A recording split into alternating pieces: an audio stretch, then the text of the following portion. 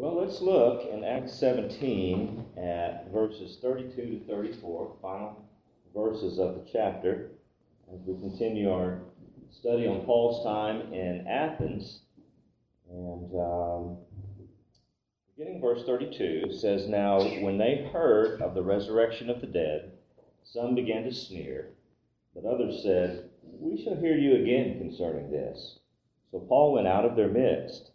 But some men joined him and believed, among whom also was Dionysius the Areopagite, and a woman named Damaris, and others with them."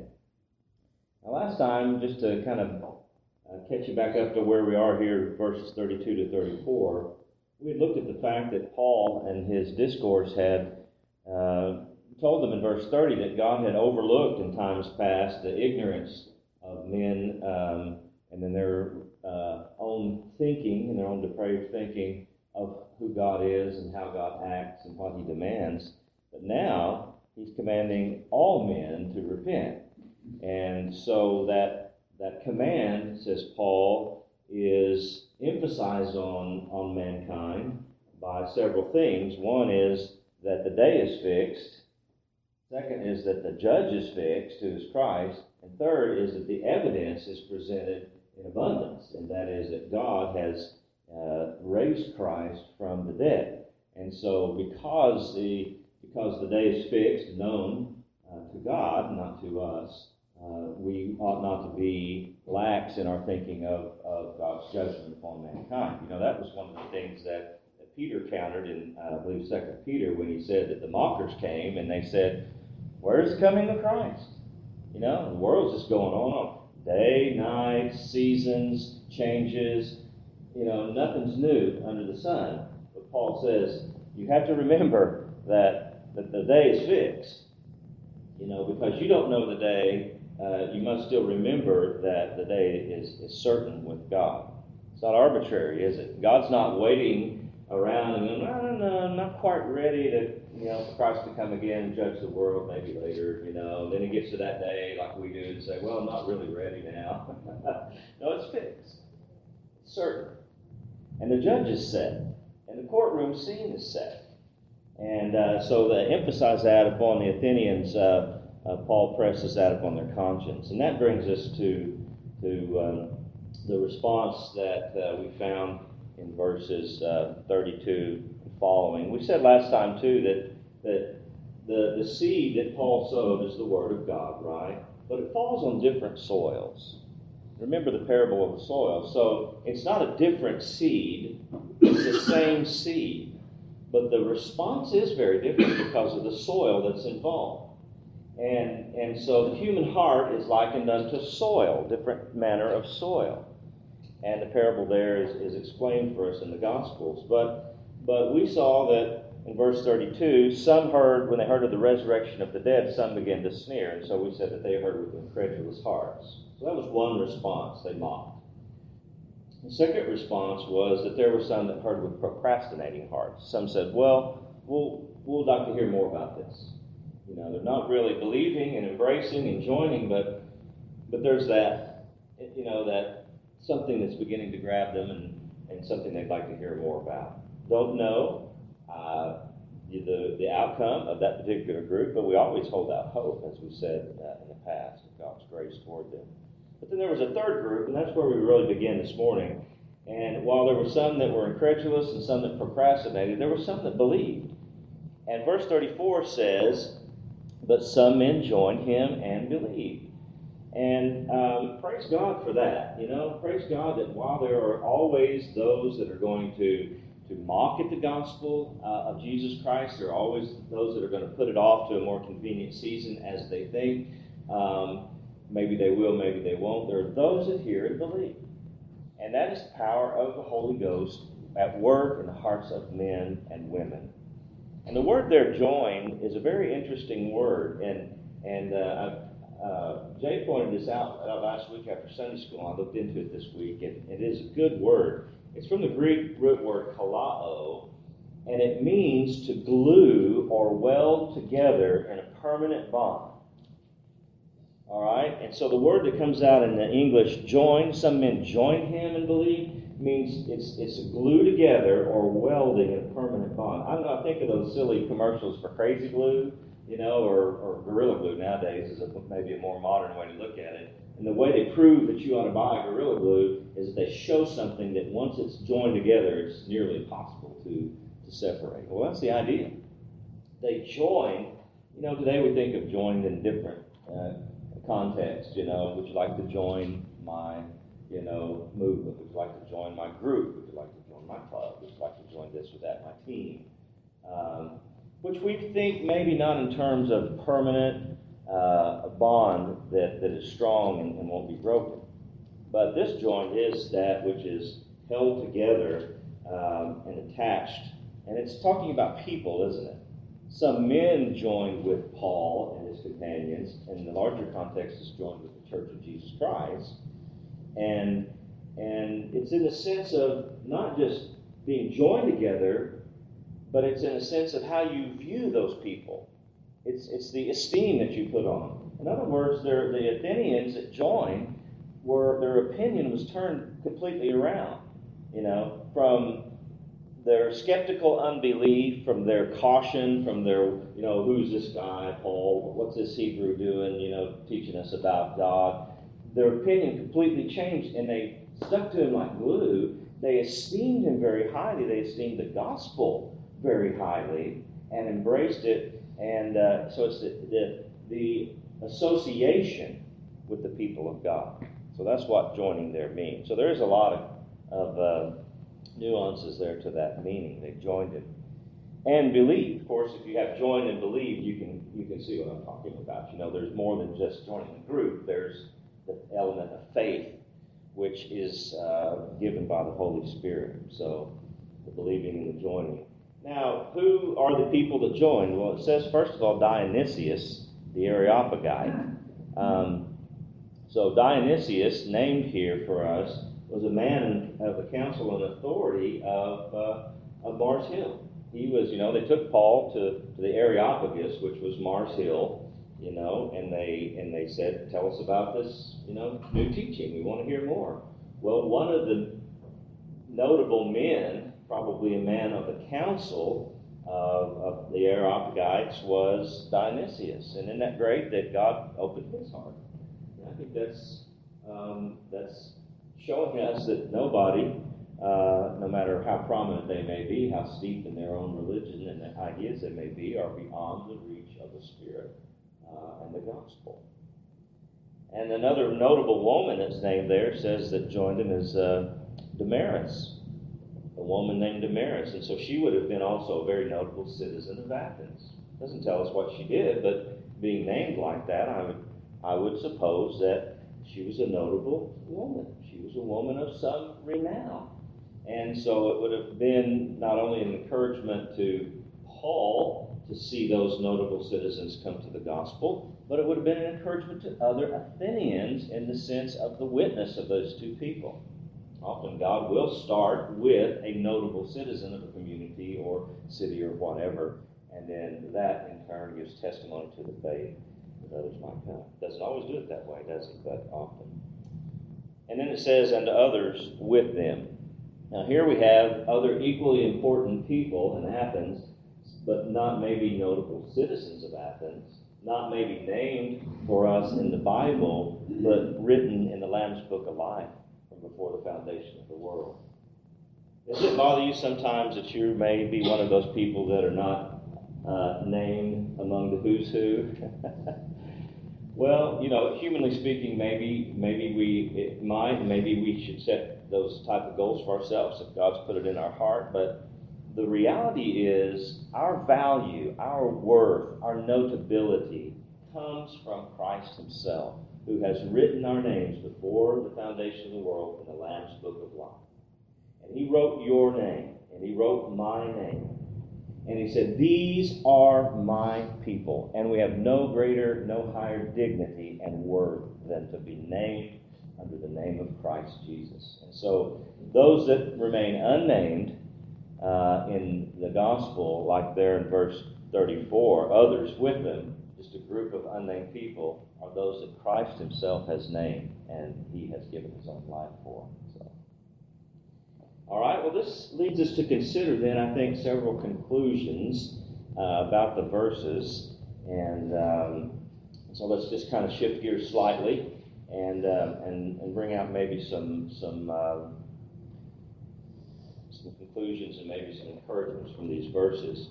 First of all, I think that the gospel is a moral influence upon those who hear it. I don't think that. I mean, I know that. The gospel is a moral influence upon those who hear it. The gospel is not being promoted by violence or force, as other religions that we see and have seen. When Paul went there, he went with a word, and it was the word of God, and the word was what was having the effect on the hearts of people. Some sneered, especially when they heard about the resurrection of the dead. So we recognize that's a very, very central doctrine to the Christian faith, and we know that. And it's going to strike the hearts and conscience of people. But some sneered, and some said, well, we're interested, but not really going to embrace it fully, and then others believed. But whatever the response was, the word that Paul spoke to them was having a moral influence upon them. It was, if you think about it in these terms, it takes us a little bit more out of the equation in the sense of feeling pressure than how we might share the gospel with people. Did I do it right? Did I use the right words? Okay? Certainly we're privileged to be involved to speak the truth. But it is God's word, not Paul's word.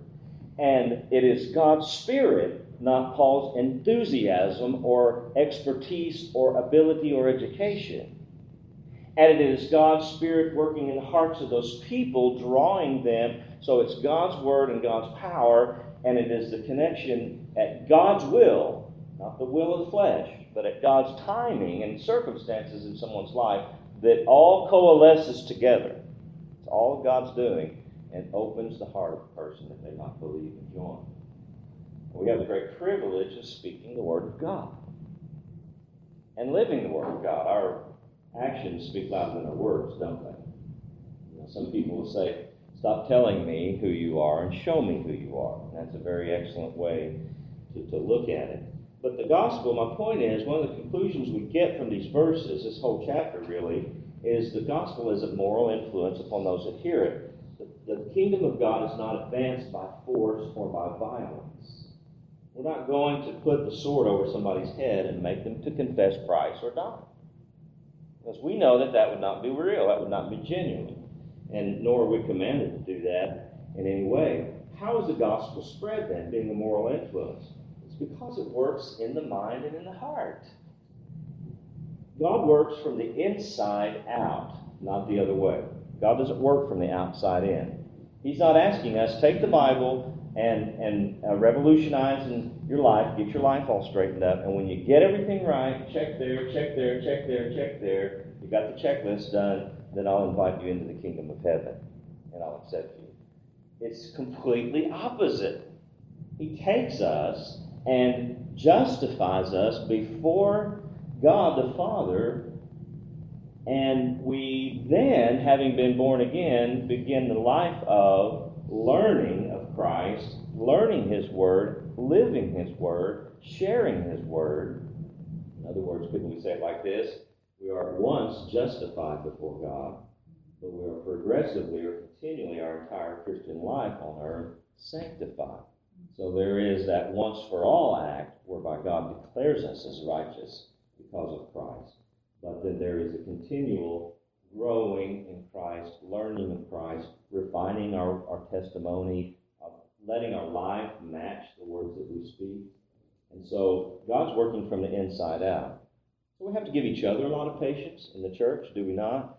And we have to give ourselves a little bit of a break, have mercy on ourselves when it comes to how we evaluate our effectiveness in witnessing. Because it's the Word of God and the power of God and the timing of God. So it's a moral influence. I've always been encouraged by that because a lot of times the response you see from people is one of these, Really? Okay. And that's discouraging to me. But I know this, and this is what encourages me. No matter what the person is saying or verbalizing or showing me with their body language, if I'm speaking the truth in love, it's God's truth to one of God's creatures, fallen though they may be. But they have the image of God stamped upon their conscience, and that word of the gospel is having some type of influence, some type of moral effect and power upon that person. It may have the effect, if God's will is to harden the heart. I do not know. I wish it would be otherwise. But however God is using it, it's having an effect, either to harden or to soften.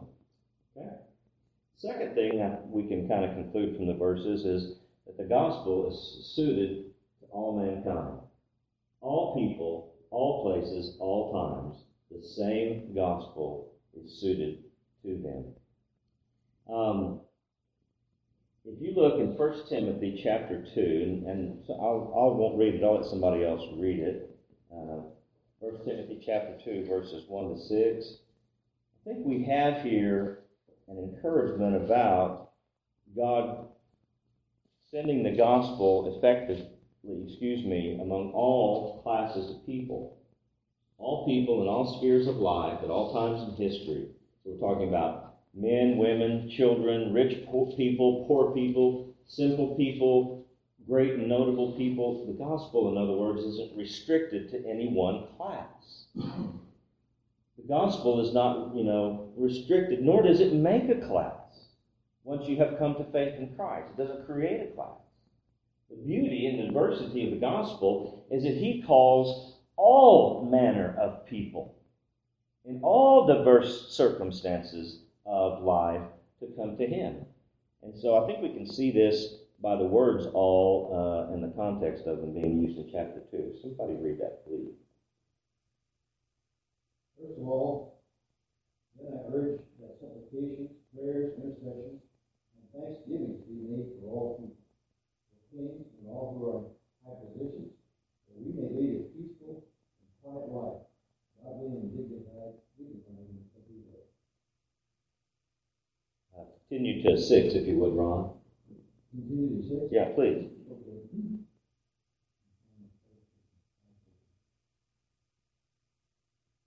This is good and is pleasing in the sight of God our Savior, who desires all people to be saved, and to come to the knowledge of the truth. For there is one God, there is one mediator between God and men, the man Christ Jesus. He gave himself as a ransom for all, which is a testimony given at the proper time. Okay. Right there. Thank you, Ron. Okay, so the word all there in those 6 verses is used 4 different times. So we have to understand the context of the word and the usage of the word. We're talking about the gospel and its suitability to all classes of men. I believe that's exactly the context of the word all when he says, first of all, not that word all, that is just like the context, but I urge that entreaties and prayers and petitions and thanksgivings be made in behalf of all men. And later it speaks of God's will that all men be saved. Now we cannot be talking, because it would render the text meaningless in some ways, of all men without exception. We're talking about all men of human history, men in the sense of mankind, of course, all people without exception. Or are we talking about all within a certain group? Of course, if you look at the context, you recognize he's not talking about all without exception. He's talking about all within a certain group. And the first verse helps us to clarify that, because he says, behalf of all men, and then verse 2, for kings and all who are in authority. So he begins with those that were in leadership over them. Now, what's not said there, too, is that it would be inclusive of all others as well. But I believe the question maybe they had at the time, and he was writing to Timothy, is, what if we have, an ungodly leader over us? What if we have a man who's not a godly man who's the king? I mean, should I, as a Christian minister, would Timothy say, be requesting of God to bless this man, And Paul's saying, we should pray for all men. Now, he's not telling me and Tom and Bonnie and Faye and Paul to sit down and pray for all men without exception. Again, it's an impossibility. But He's telling us to pray for all what? Times, all classes, all realms of responsibility. Because, as it says in verse number 4, because God desires all manner or classes or types of men to be saved. Because of the knowledge of the truth. Some will say, well, that verse teaches that God's will that everyone without exception be saved. But then if that's true, we're going to have to use the word all in the same context throughout. And again, that would be, in my mind, an impossibility. Yeah, Barbara.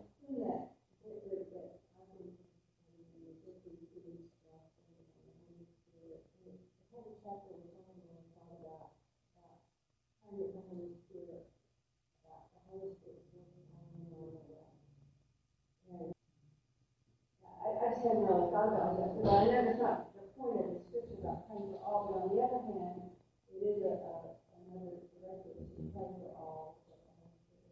It is. I think it's certainly part of it. I mean, what you're speaking of is certainly part of this because that we may lead a quiet and peaceable life, in all godliness. I mean, and our hope is that they might come to faith and that God would bless them. Our understanding is that God wasn't under any obligation to be gracious to us, but He has. And so we should wish that for all men in human sense. We should desire that. But yeah, the work of the Holy Spirit to restrain the evil influences of the world for the benefit of the people of God. It's a wonderful and comforting way to view our praying for all people.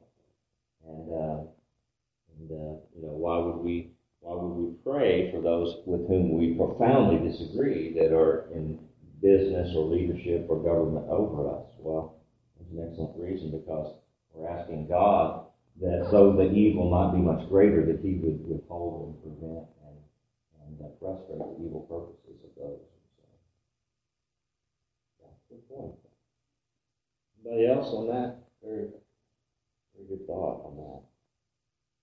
So all classes, God wills that all types of people come to faith in Christ. And aren't you glad that that's true? I mean, God didn't say, well, I'm going to come and I'm going to save people that live in this generation and over in this city or have this level of knowledge or this level of income or social status. Right? All people, all places, all times. So that includes us. All right, so the third conclusion then, and then we'll move forward from there, though, is that the gospel is going to accomplish what God ordains it to accomplish. And that's a very basic point, I know, nothing profound in that, but some mocked, and some said, we'll talk about it later at a more convenient time, but some believe. And so the believing ones show us that God is, in fact, accomplishing His work in human hearts. And His power is not restrained. His power is not restrained by the heart, hard as it may be. He changes the heart. He takes that heart of stone, as it says in Ezekiel, and changes it or recreates it to a heart of flesh. He takes the heart of stone, which had to have a stone tablet with the 10 Commandments on it to equal the hardness of the human heart. The stone tablets reflected the stone heart of man, and God said, here's what I'm demanding, but you have no heart for it. So then He takes the stone heart, replaces it with a heart of flesh in the new birth, and now the commandments are not seen by those who have been regenerated as a tablet outside of us demanding, but it's the law now written on that new heart.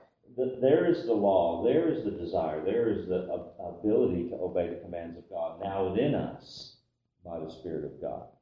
And so there's a complete change, and God does that. So the gospel accomplishes what God ordains that would accomplish. It accomplishes the purpose to which God sends it.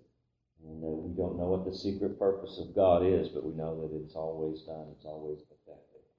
So those are some thoughts that I had. So you have other thoughts about maybe, the outcome of Paul's discourse to them. Maybe some things that came to your mind in the last weeks that we've studied.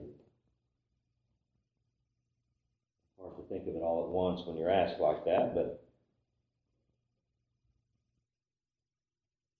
an excellent passage, isn't it, to encourage us along these lines. Well, let's turn then to a second goal I have in the study, not only just to look at the verses and draw out of them the best we could what was there, but I wanted to take some time now, and we'll only begin to get into it, and we'll finish next week. And that is to look at Paul's methods in general. We've already talked about them a little bit along the way, and we've said a lot about it, but talk about his methods of sharing the gospel or witnessing or preaching, and then how we might be able to emulate those in ourselves today. And so to do that, I think a couple of things are helpful, and I want to do this. I want to look first of all at the foundations of idolatry. Okay, and this is not going to go into depth into this because it's not what I want to do, and it's not going to be helpful, I don't think, to spend too much time. But I do want to look at the foundations of idolatry, and then I want to look at how Paul set about to break those foundations down. How he set about to destroy the things that they were counting on. All right, so I got this. Take no credit for this whatsoever, nor do I take any credit for any of it because God wrote the book, right? I didn't write the book, but this note, this idea came from a footnote in the 1599 Geneva Bible. Does anybody have that particular Bible? You have that? You're not using it now, are you? Is it that one? Okay. Well, this came from one of those footnotes. As I was looking, and I have a copy of 1599, and I was looking to see some of the things that they were seeing in those verses. There's a footnote, and it talks about, it doesn't call them foundations, I think it calls them fountains of idolatry. And it sparked this thought, and I thought it was excellent. So that's where I got this idea from, about the basic foundations of idolatry. And they're these. Here they are. There's three of them that were basically given there, and they are, number one, comparing the Creator with the creature. All right? That's a big one. Comparing the Creator with the creature. The second one is limiting the Creator within a place. And that's exactly what was in their mind, and exactly what's in the mind of a lot of people today. And the third one is alluring or appeasing the Creator with gifts. Now, all of these kind of strike at man's fallen wisdom, so-called wisdom, in that if we're going to create our own God of our liking, and if we're going to create our own religion based on what we think God ought to be or what we want God to be, these are the areas that our mind will naturally take us. Because we're all alike in some ways. And we're all sinners outside of Christ. And so what we would do at the heart of a lot, if not all, of idolatry in the world are these three things. Comparing the Creator with the creature, bringing Him down to our level in our mind, limiting Him to a place, because we can manipulate Him there. We can go to Him or away from Him there, right, if He's in a place. And then the third one is alluring Him into our favor or appeasing Him with some type of gift, something that we can give to Him, because if we can do that, then He needs us. Okay? Don't you think that gets down to the core of what idolatry is? Now, let's take them one at a time and see how Paul countered those in the verses. The first one, comparing the Creator with the creatures, Paul answers this with the infinity of God. He answers this with the fact that God is infinite and He's created and rules over all things. Look in verse 24, the first part, the very first words concerning God. He says, "The God who made the world and all things in it." That is a very definite sentence that sets the groundwork for everything else he's going to say. He answers them in their idolatry who have compared the Creator of the world with themselves, with the creatures, by saying God is infinite and God has created everything that exists and He rules over everything that exists. Now you're going to compare it to yourself? In Isaiah, God says, "With whom will you compare me? Unto whom will you liken God?" If you think about it, He is the one being that is without comparison. There is no one to compare to God. We learn by comparison. Well, it's like the color of this wall. Well, it's like this table. It's like this or that. So we can compare things. When we come to studying our great Creator, we can hardly say, well, He's like, because there is nothing to compare with God. Thank God that we're created in His image so that we can understand parts of Him, that we can understand the relational part that we so treasure, and that we can seek our God. But we're not going to find anything worthy in comparison to Him, because He's above and beyond all.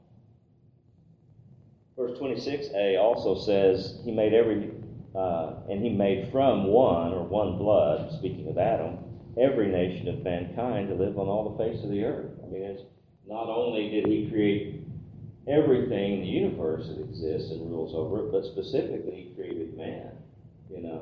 That's where the kind of strikes at the pride of man, doesn't it? We tend to think of ourselves in the fallen way as a number one, king of the hill, top of the heap.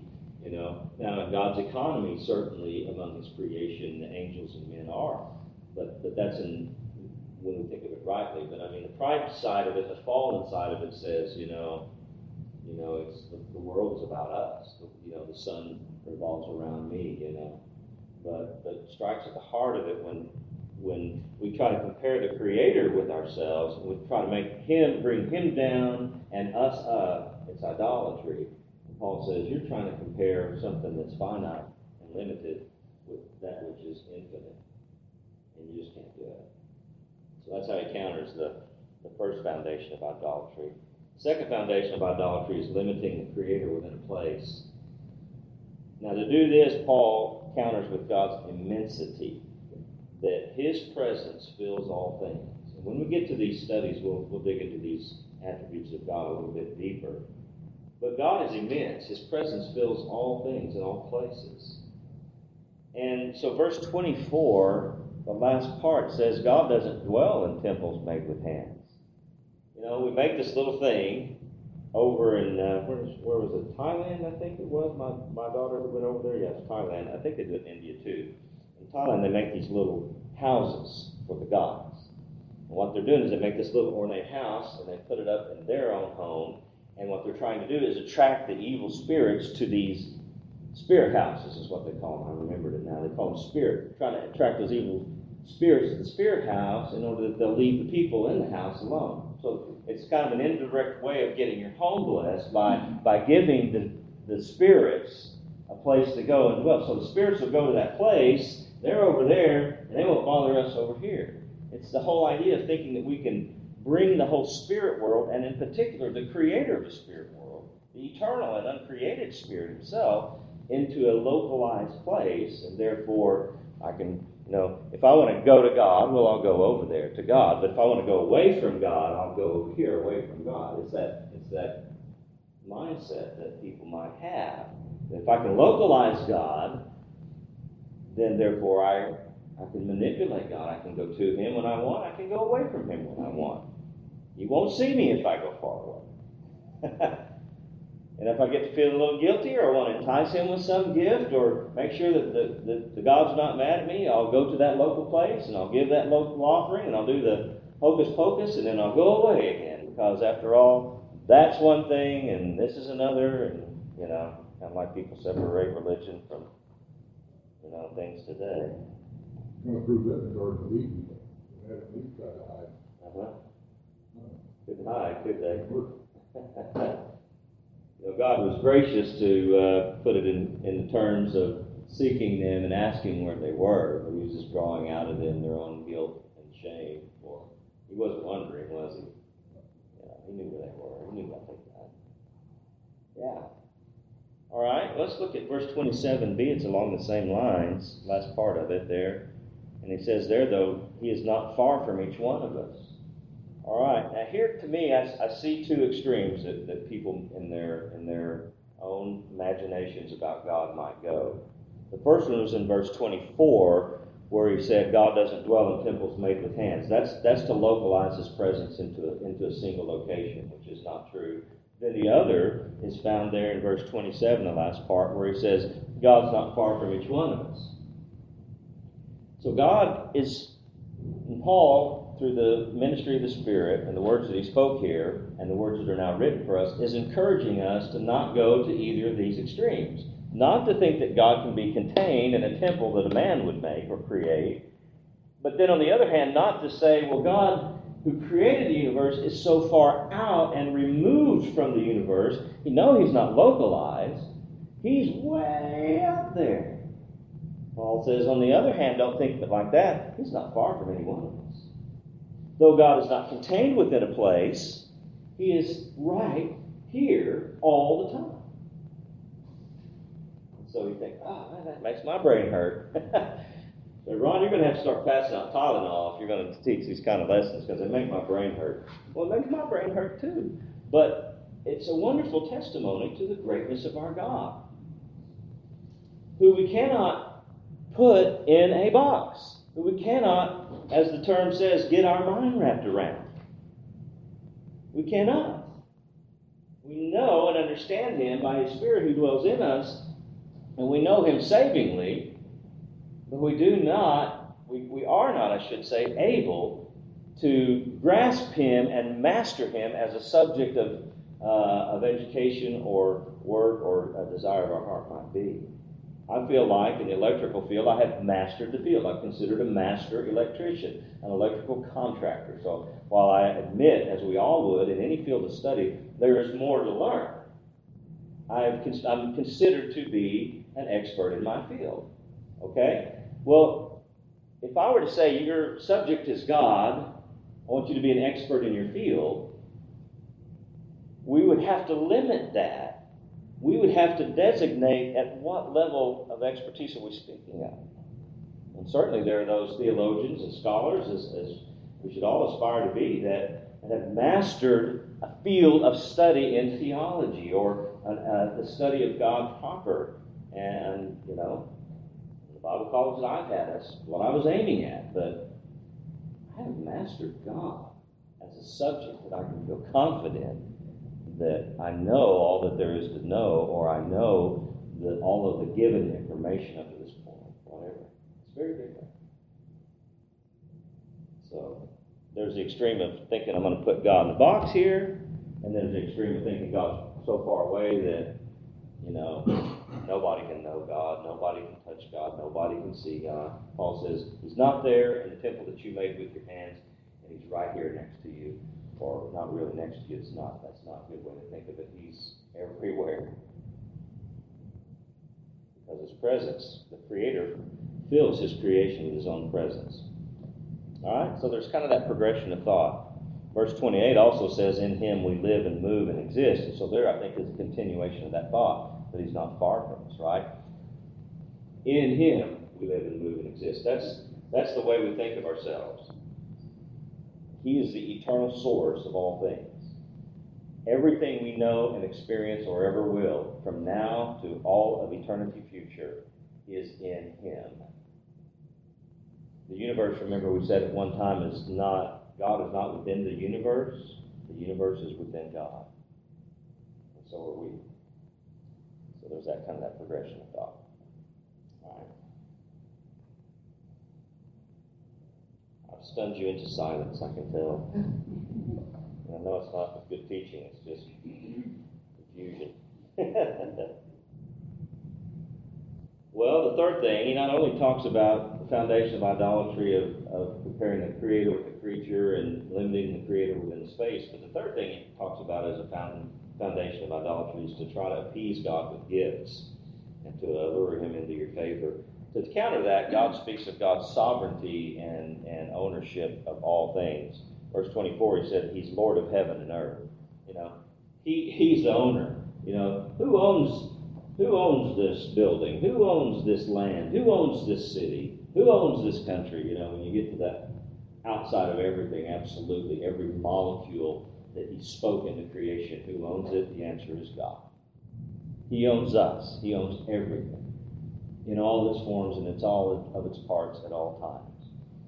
And so because he is sovereign and he owns everything, the idea of trying to allure him into your favor with offering him a gift is ludicrous. He said in the psalm that we read a few weeks back, if I was hungry, I wouldn't tell you about it. You know? If God was hungry, he's not going to tell Ron about it. I'm hungry, Ron. Would you please bring me something to eat? I'm starving. I need you, Ron. I need you to bring me something to eat. We say that to him, don't we? Often. God, I'm starving, whether literally or spiritually. I need you. I need from you. You can provide. I must have from your graceful hand, or else I'll die. But he never says that to us. And that's the whole fallacy of thinking that we're going to build a temple and we're going to offer a gift to our God, and our God is going to be happy and he's going to bless us or he's going to not curse us, and because we've provided something that he needs. We've given to him something that he did not have before. Therefore, where did human sacrifices come from in cultures past? How did they sacrifice the most precious thing to them, their firstborn child? Give it to the gods. Well, because the whole idea had run its course in the human mind, and it's gone to its depths of we offer something that would somehow appease the gods and keep them from being determining evil toward us. I'm so glad it's not that way. I'm so glad the truth is that God is the great giver and sent his. Okay. Yes.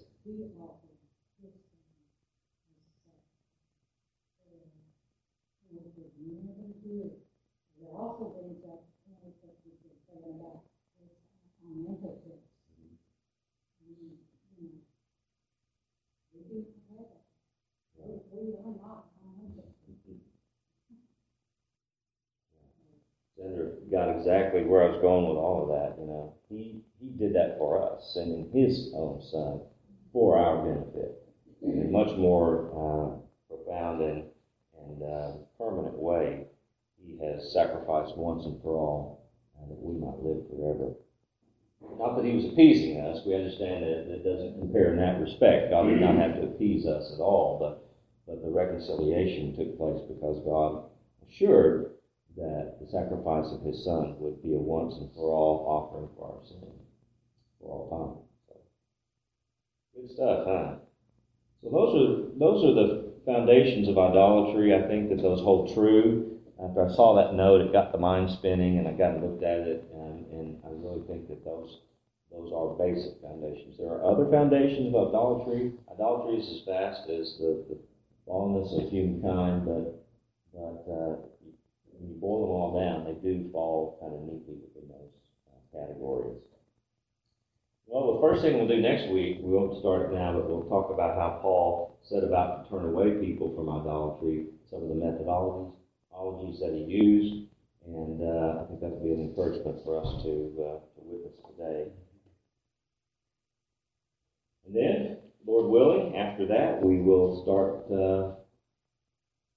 chipping away at the attributes of God. Now, I've probably landed on about 12 or so that I think capture the essence of what I wanted to look at. And most of them are included in the text that we've talked about, so that's why I wanted to do them. I don't know how that's going to go. We're going to have to see. It'll be a little bit of a different angle on time of Sunday school to just take one or two of those and kind of work them out. So it'll be fun. Looking forward to it. Well, all right. Any further thoughts? Thank you for encouraging me, and hope you've been encouraged. Pray for our next hour and the time that we'll meet with our God, and we recognize that while we're not idolaters, we recognize that some of those errors in the thinking of the Athenians can slip in and creep into our own Christian theology if we don't guard against it. We must not think of God as being localized in a place. This is a holy place. Now we recognize we've met here for the purpose of worshiping our God and meeting with him. No doubt about that. But it's more about God and his children than it is about a building or a location or a time of the week. Would it be less holy for us to meet on Wednesday? More holy for us to meet on Thursday? So some of this type of thinking we ought to continually think about, challenge ourselves a little bit so that we don't get that the wrong ideas about religion slip in, and we keep the true and pure religion of the Scriptures before our eyes. And that's where the power is, that's where the effective living is, and that's where the glory